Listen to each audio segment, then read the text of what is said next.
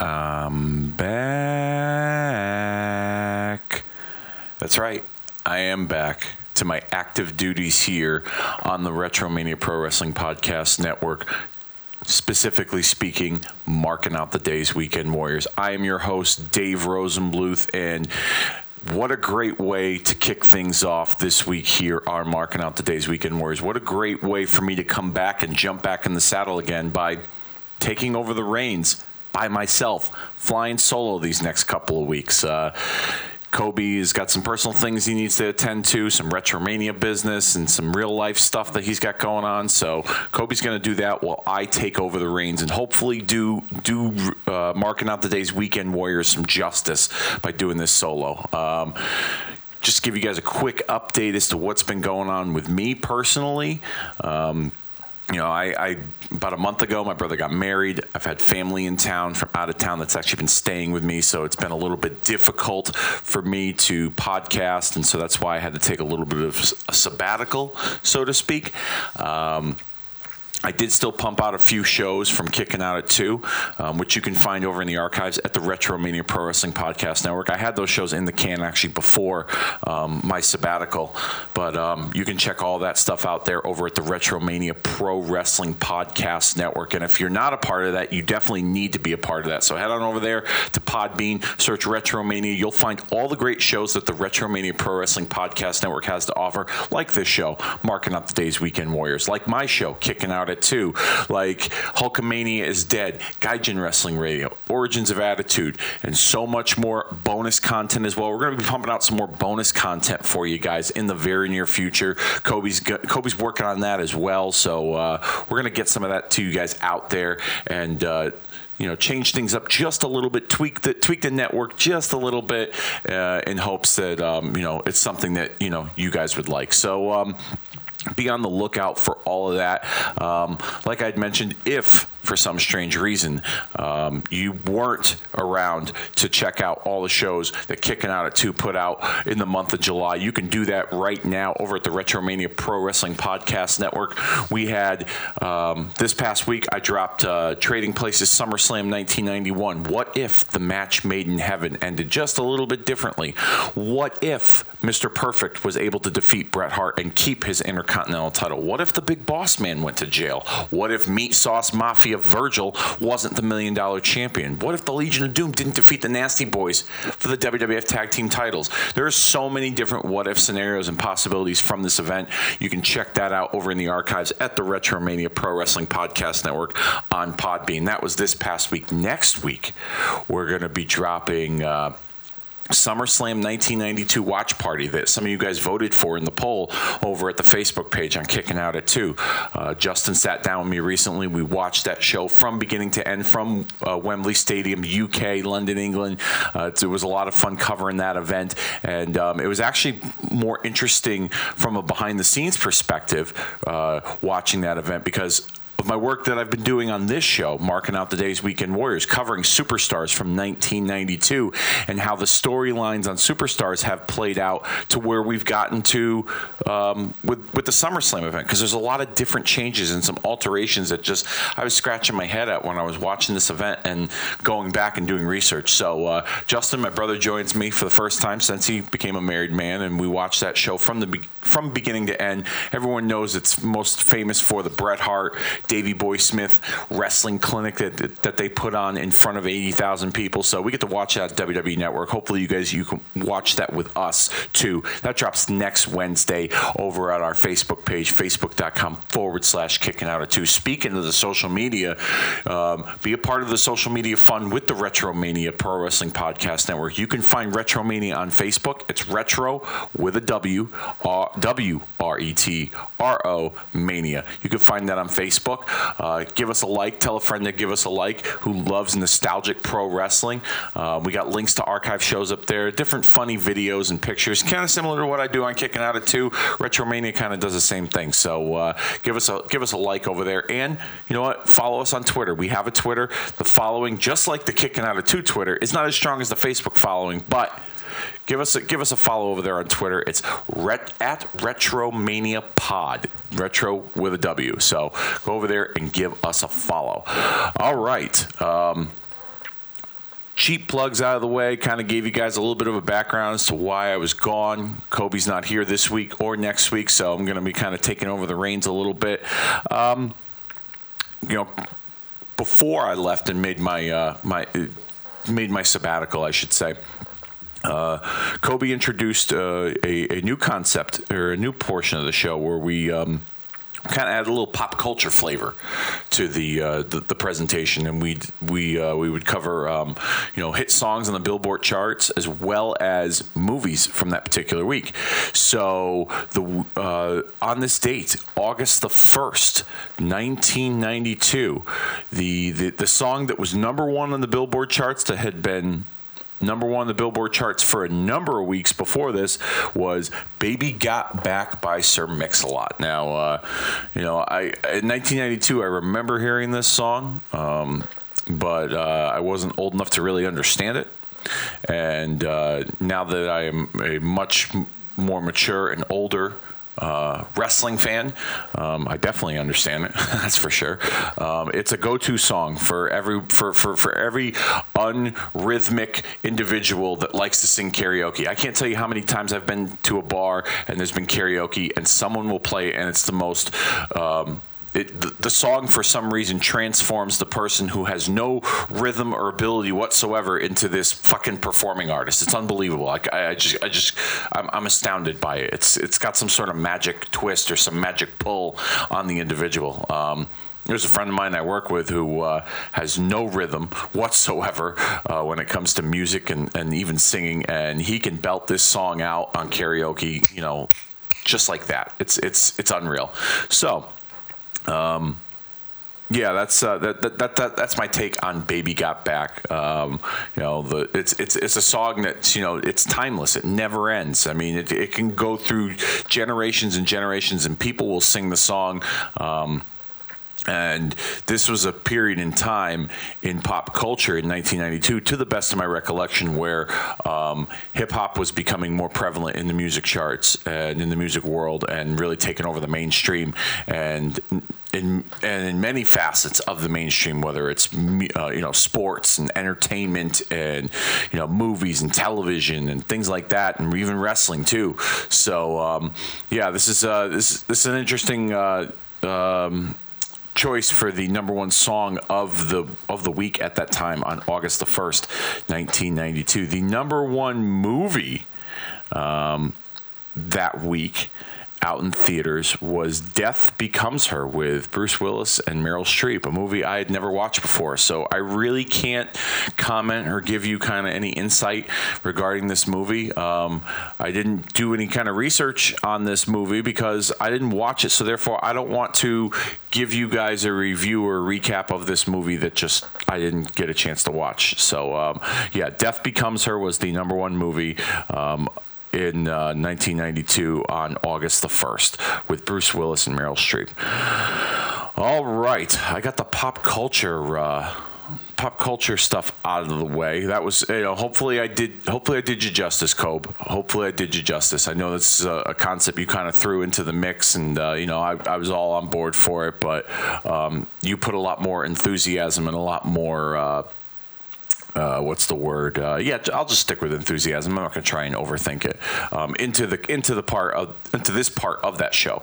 So I greatly appreciate it. But we are now going to get into the day. Okay, we're going to get into the day that is August the 1st, 1992, and we're going to begin with WWF Superstars from the Glen Falls Civic Center in Glen Falls, New York. Your hosts, as always, Mr. Perfect, Kurt Hennig, and Vince McMahon. And this week in action, they run down the card with Bret Hart, Papa Shango, the Legion of Doom, the Nasty Boys, and an interview with The Undertaker, plus more SummerSlam match announcements. They open this show with the Nasty Boys facing off against Kerry Davis and Ross Greenberg. Typical, enhancement match with the Nasty Boys. They just kind of beat on these guys. They're rough, rugged, unorthodox, Smash Mouth style, really highlighted in this match. it seemed like, there was a push to rebuild the Nasty Boys into something other than a lower card tag team with this feud with High Energy. But they had curbed the discussion regarding the Nasty Boys and the friction within the Hart family, the Jimmy Hart family, I guess you could say, because Jimmy Hart had acquired the services of Money Incorporated, and the Nasty Boys seem to be on a road to a match with Money Incorporated, an implosion of the two tag teams under the tutelage of Jimmy Hart. But they've kind of put that on the back burner for now. The Nasty Boys win this match as they put Davis away with a running power slam flying elbow drop combination at 2 minutes and 47 seconds. Like I said, nothing really to write home about. Standard, typical Nasty Boy enhancement talent match. We get WWF Magazine update with Mean Gene Okerlund next, and he recaps last week's face-to-face encounter between the Ultimate Warrior and Randy Savage, along with Mr. Perfect and Ric Flair coming out to interject themselves. This led to Savage attacking Flair in the ring and getting double teamed by him and Mr. Perfect until the Ultimate Warrior made the save, and then Warrior and Savage had to be separated. Good little build to really kick things off with the SummerSlam. One of the co-main events.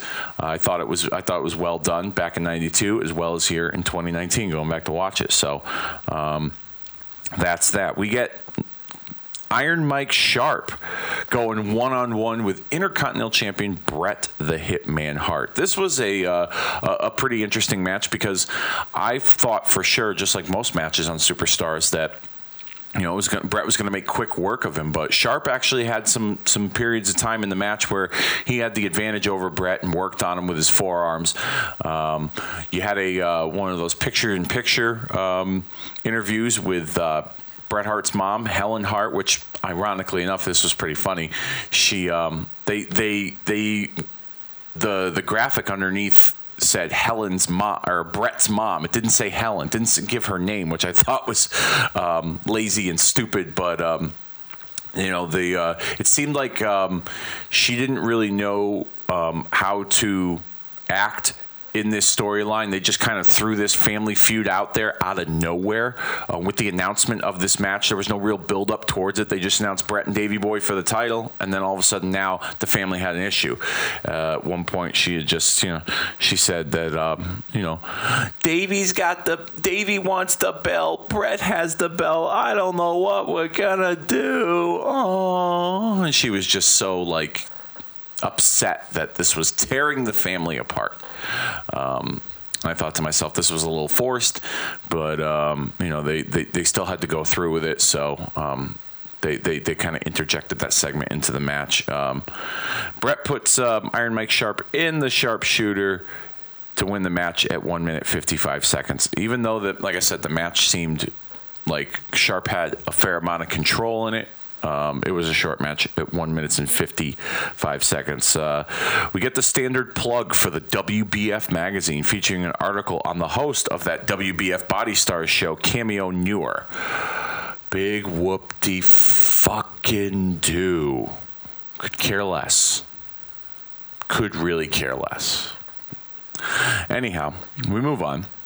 The Model, Rick Martel, took on Bill Pierce. And defeated him with a Boston Crab in 2 minutes and 25 seconds. Another standard match with the Model and enhancement talent. I did like in this match how Mr. Perfect and Vince were speculating that Sensational Sherry was going to leave Shawn Michaels for Rick Martel as those two were headed for a collision at SummerSlam. I thought that was an interesting twist to their match. Here's an interesting take on the overall build with SummerSlam. The Martel Michaels match was just kind of thrown together with Michaels interfering in Martel's match with Bret, and it set up a rivalry between the two of them because Rick Martel and Tatanka forever and a day ago were having their issues with each other. And we thought for sure that we would see another Tatanka Rick Martel match, and we thought we would see Shawn and Brett at SummerSlam for the Intercontinental title.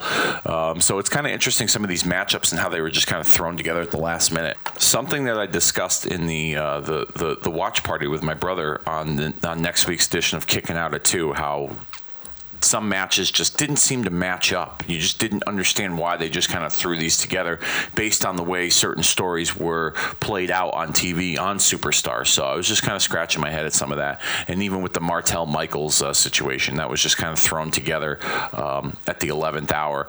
Not saying that it wasn't a great match going into SummerSlam, because I'll get into that on the watch party next week on Kicking Out at 2. But it was an interesting take where they just kind of threw that idea out there that Sherry could leave Michaels for Martel. So we'll see what happens there. We get an advertisement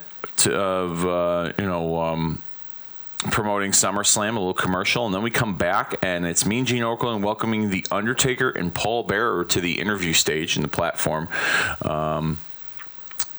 Paul Bearer seems to wonder why Harvey Whippleman wants Kamala to face The Undertaker, and so do I, because in the weeks and months leading up to SummerSlam, another match that I thought we would see at that SummerSlam was Undertaker and Berserker. I don't know if this is a match on a house show that they tested out and they didn't like, and they went and switched things up and went in a different direction, but it was just very random, and all of a sudden Undertaker and Kamala had issues, because for weeks and weeks and weeks we've covered it on this show and marked out the days. Undertaker and Berserker had their issues. Berserker tried to stab him with a fucking sword, and then all of a sudden, it's announced that he's going to wrestle Kamala. It just was. It was strange. Typical promo from The Undertaker. Kamala, the maggots and worms will feast on your carcass at SummerSlam. You will rest in peace. Moving on, we have Papa Shango defeating Tony Roy in 2 minutes and 2 seconds. What I took away from this match, not the in-ring action itself, but the commentary from Mr. Perfect, where Mr. Perfect kind of brought the continuity back to WWF Superstars, and pointed out, he wondered, would Papa Shango put a curse on the Ultimate Warrior to prevent him from competing at SummerSlam for the WWF Championship, resulting in maybe Ric Flair getting inserted into that match and getting his rematch against the Macho Man for that title.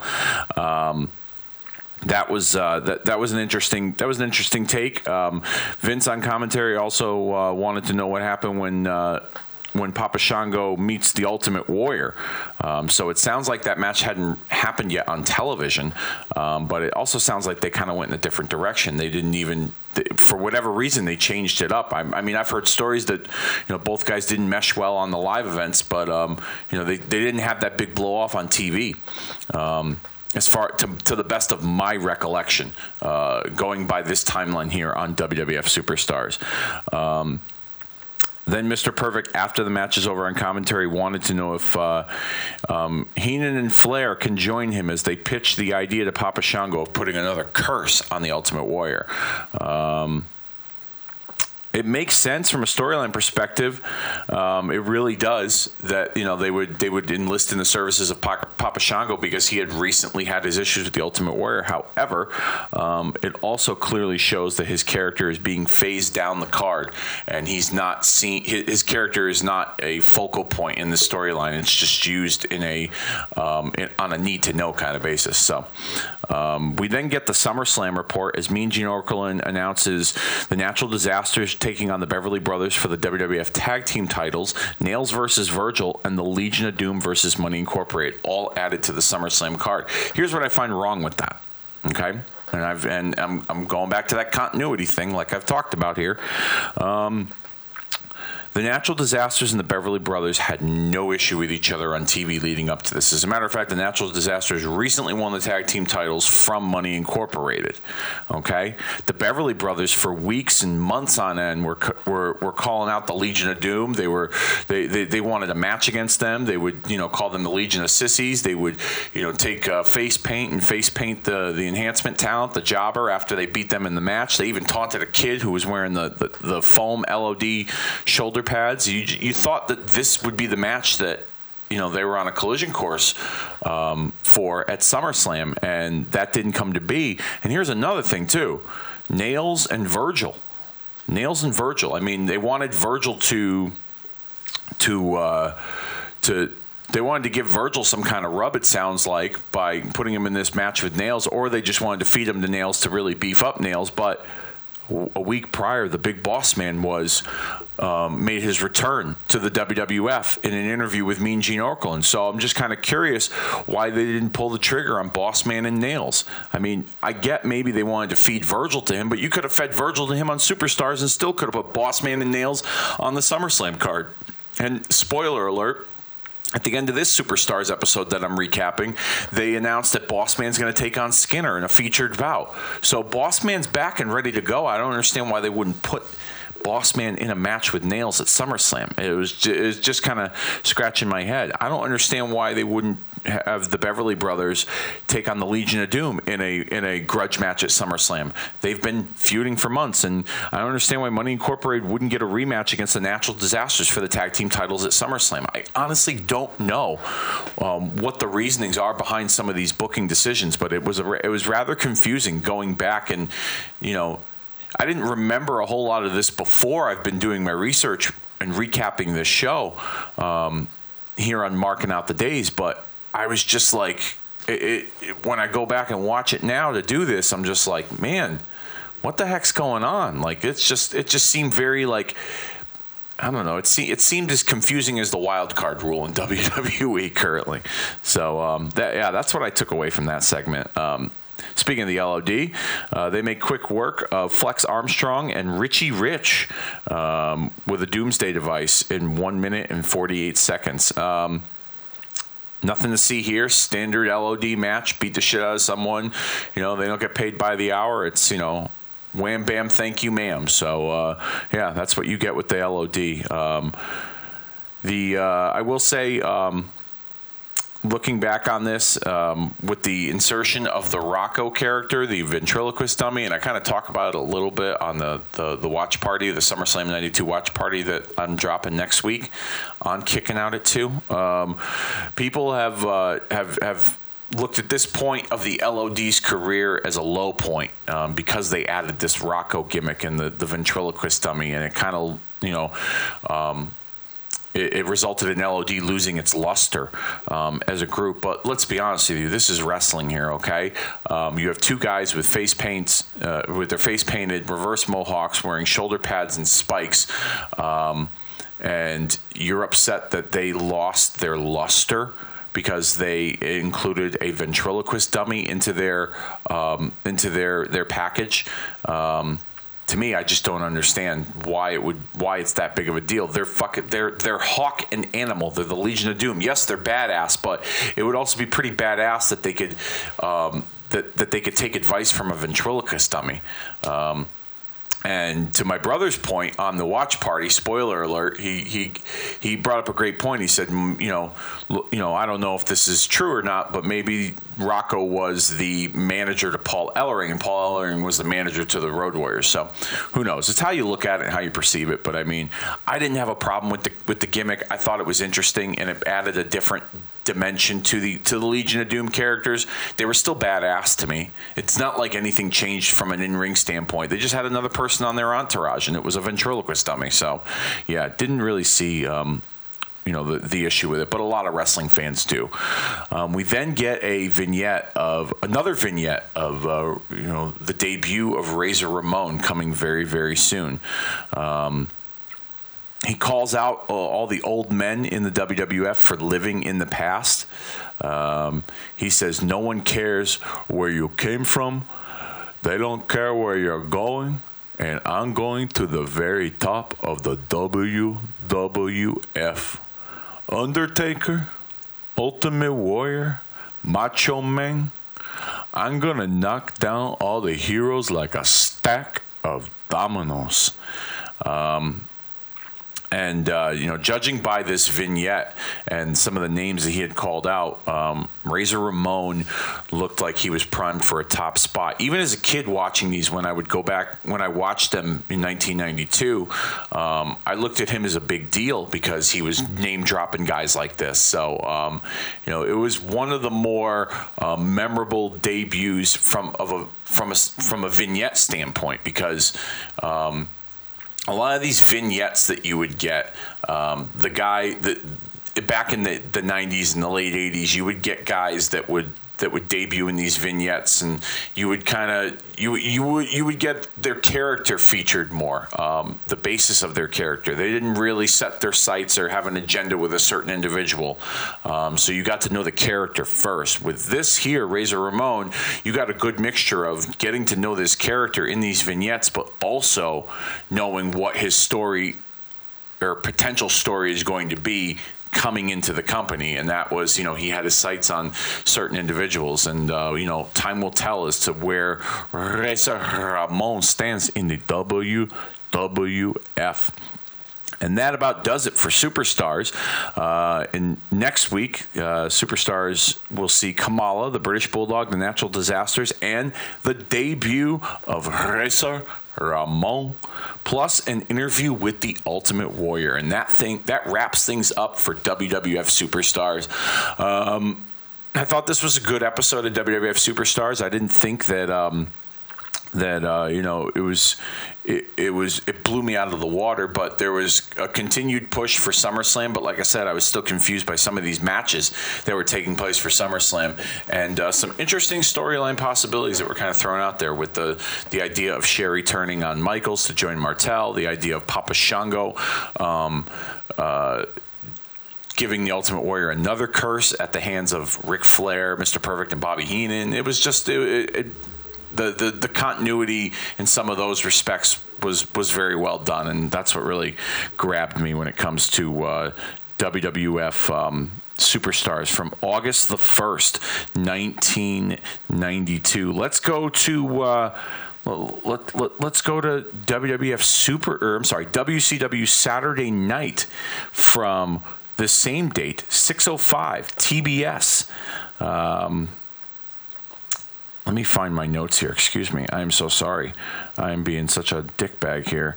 I didn't have my notes prepared. Got them right here. Okay, here we go. WCW Saturday Night, 6:05 TBS, August the 1st, 1992. Excuse me.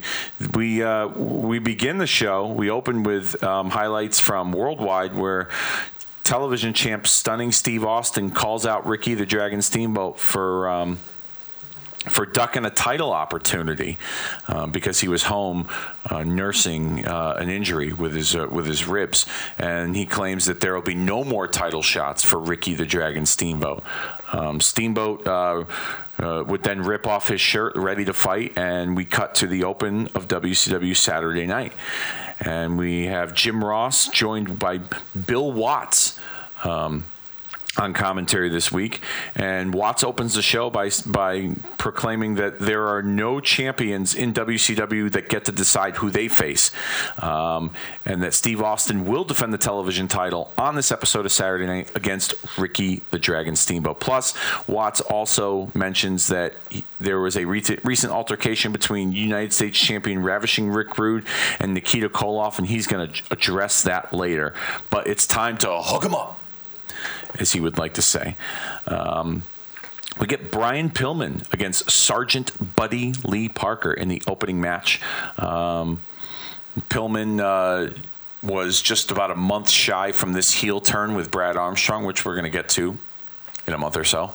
Spoiler alert. But here he's, typical Brian Pillman match where Pillman is, using his high-flying abilities against the more ground-based Sergeant Buddy Lee Parker. Standard job guy match with Pillman and Buddy Lee Parker. Pillman would bring some psychology to the match by working on Buddy Lee's arm for a time or two.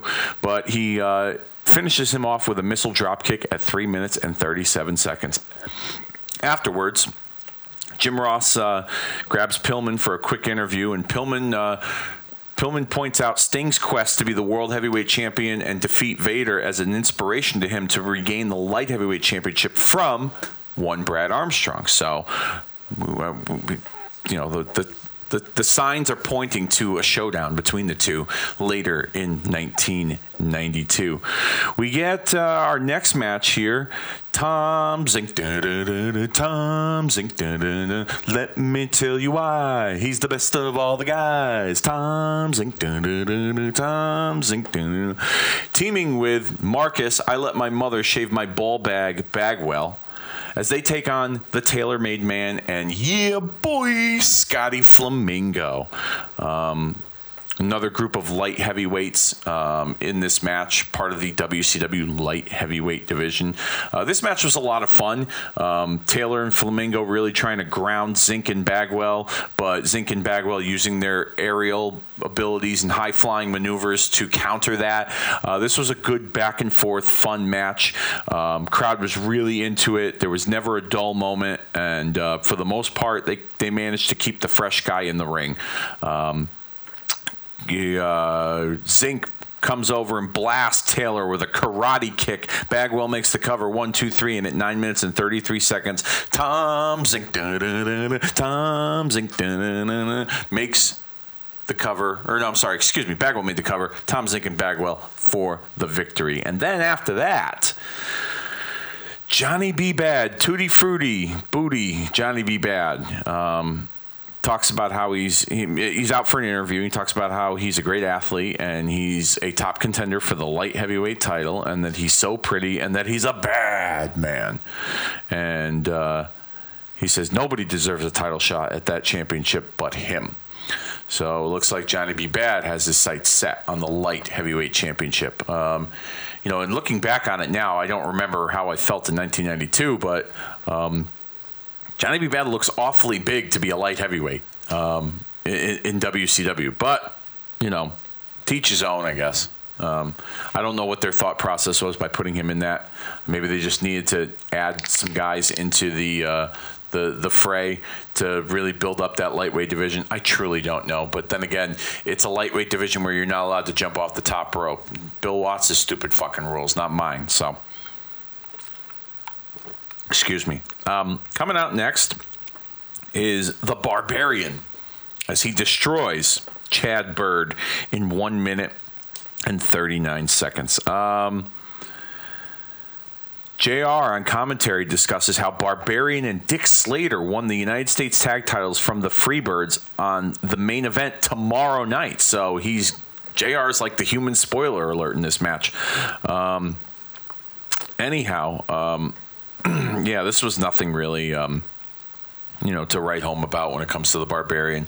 Typical match with, him just kind of squashing the job guy.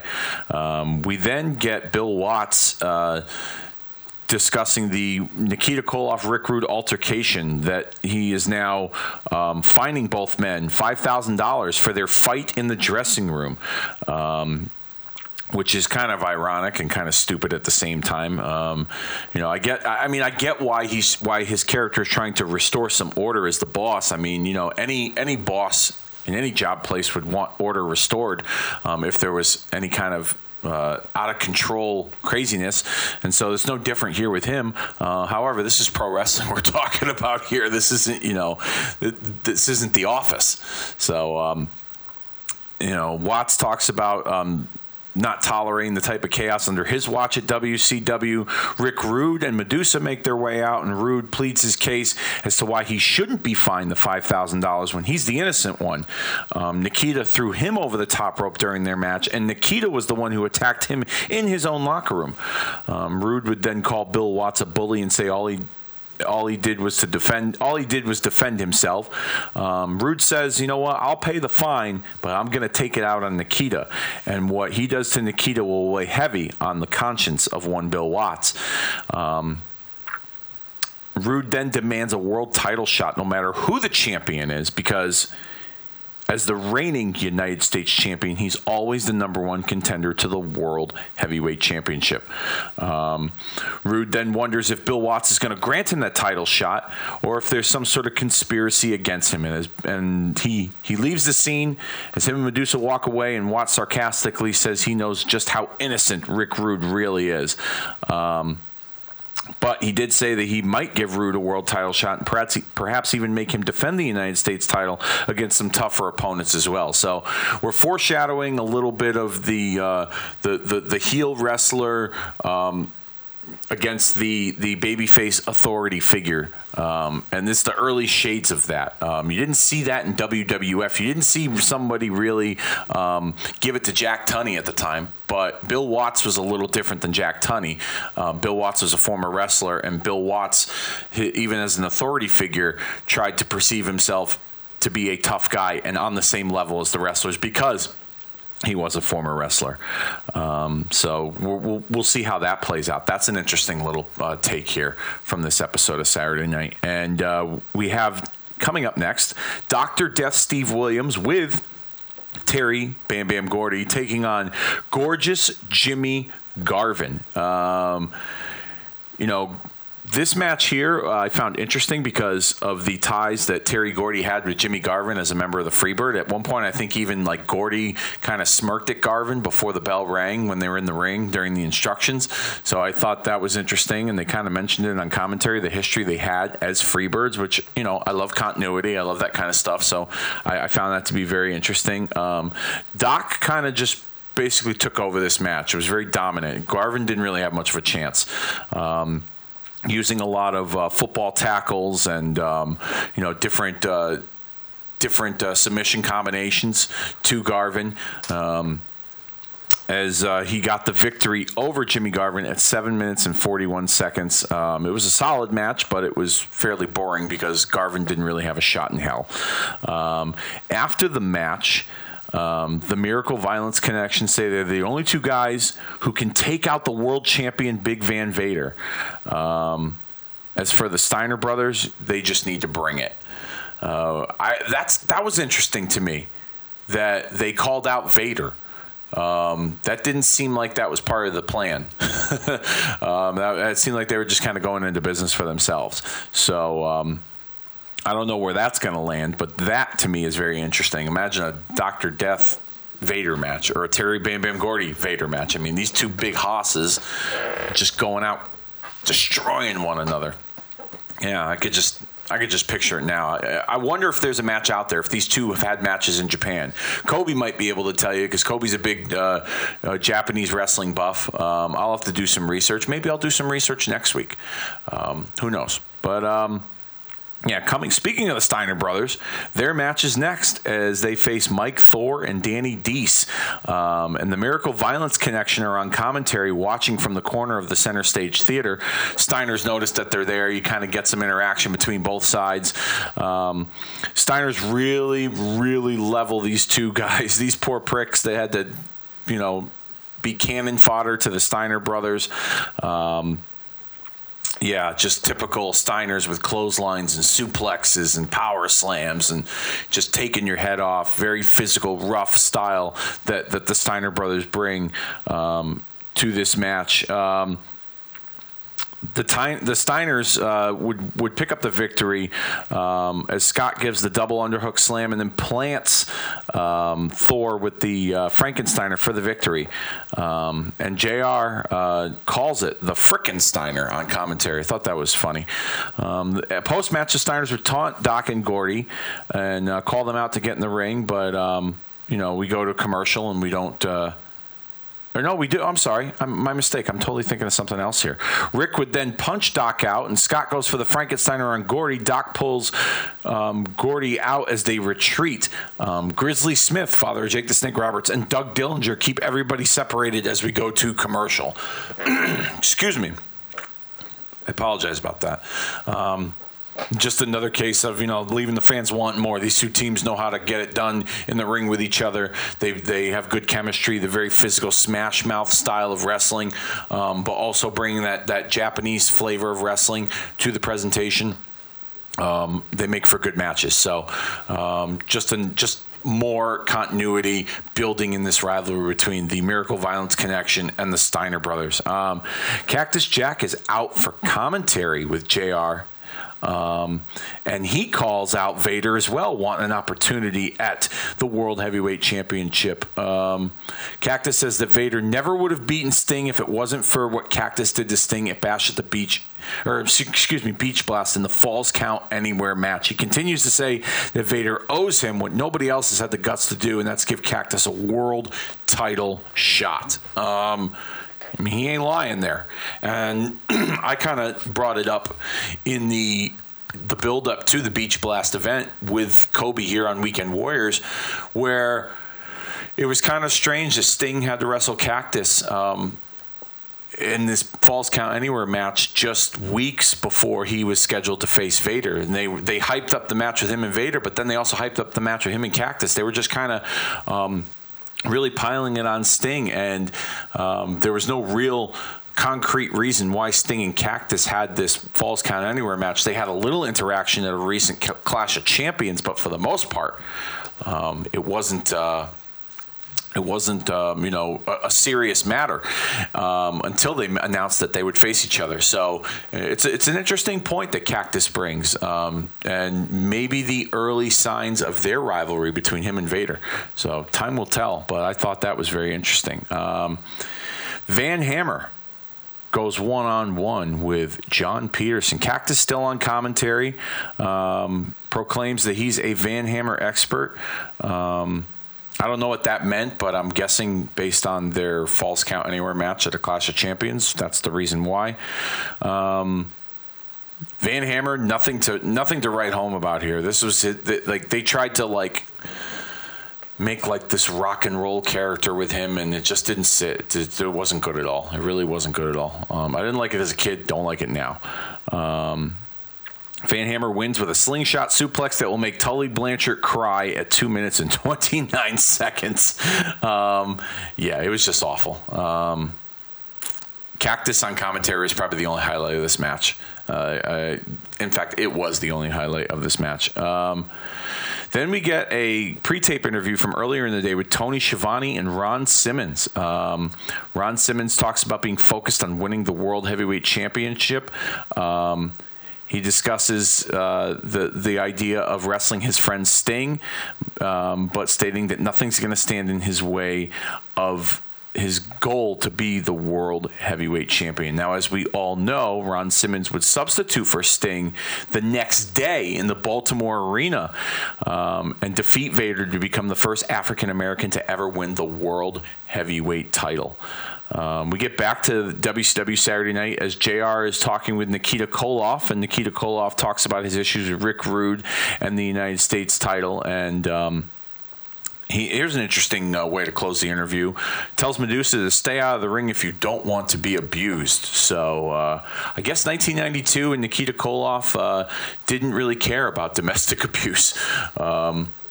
Certainly something you wouldn't say in 2019, that's for sure. All the people on Twitter and everywhere else, everyone else that has a social media account would be all over him for making a comment like that in 2019. Speaking of the man, Vader, World Heavyweight Champion, out next as he faces Jim Nash in another nasty squash match. He hits his signature stiff moves with the clotheslines, the forearms, the fists, and then delivers a disgusting power bomb, followed by a splash off the ropes for the victory at 2 minutes and 8 seconds. Vader was always best for. Vader's a phenomenal performer, one of the all-time greats, definitely a Hall of Famer. I'm a big Vader guy, always have been. Vader's best work is when he works with smaller guys. I've said that before, and there's exceptions too, like Cactus Jack and Undertaker that he's worked with before. But Vader's best work is with smaller guys, and especially the way that he beats up smaller guys. And this is no different here when it comes to a smaller enhancement talent. Out next is Sting for some interview time with good old JR. Talks about his upcoming world title match and that he's ready to kick some booty. Ow! And we've reached our main event. The WCW World Television Champion, stunning Steve Austin, with Paulie Dangerously representing the Dangerous Alliance, taking on Ricky the Dragon Steamboat. I'll be honest with you, these two guys don't disappoint, and they certainly did not disappoint. And when it came to their match, the in-ring chemistry they have is unbelievable. It's these two. This is one of Austin's underrated rivalries, and same thing with Steamboat. People talk about Steamboat and Flair. People talk about Austin and Rock, but man, the matches these two guys had were just off the charts. The chemistry was there all the time, and these two guys certainly didn't disappoint. The point of this match here and with the finish, Paulie gets up on the apron and throws some kind of tape brass knucks into the ring when Nick Patrick, the referee, isn't looking. Steamboat reaches for the knucks before Austin and uses them to knock Austin out. Paulie drops off the apron and the referee counts to 3. And we've got a new television champion, or so we thought. As referee Nick Patrick begins to raise Steamboat's hand in victory, the knucks are still on Steamboat's hands. Like, what the fuck are you doing? If you're going to cheat, you need to hide it. Patrick then reverses the decision and gives Austin the disqualification victory. Yeah, this was, like I said, this was a great match, and back and forth, psychology was there. Austin and Steamboat just really worked well together. I can't say enough how good this match was. And, go out of your way to watch this match. August 1st, 1992, WCW Saturday Night. These two put on a wrestling clinic, and they continue to do so in other great matches that they've had. Post-match saw Paulie Dangerously rejoicing over his victory. And then they announced that next week, Arn Anderson and Beautiful Bobby Eaton have accepted a challenge from Larry Zbyszko and Brian Pillman to a tag team main event where Bill Watts has waived the no coming off the top rope rule. He says it's against his better judgment because off the top rope is Pillman's entire arsenal, and nobody knows the Dangerous Alliance better than Larry Zbyszko. So that should be an interesting matchup. And that ends our WCW Saturday night portion. If I'm going to give this, this was a good show as well. Both shows were very good, but if I'm going to pick one winner, I'm going to have to go with Superstars. I'm going to go with Superstars because I think there was a good, the show flowed very well, and each match there was a solid story heading into the next pay-per-view at SummerSlam.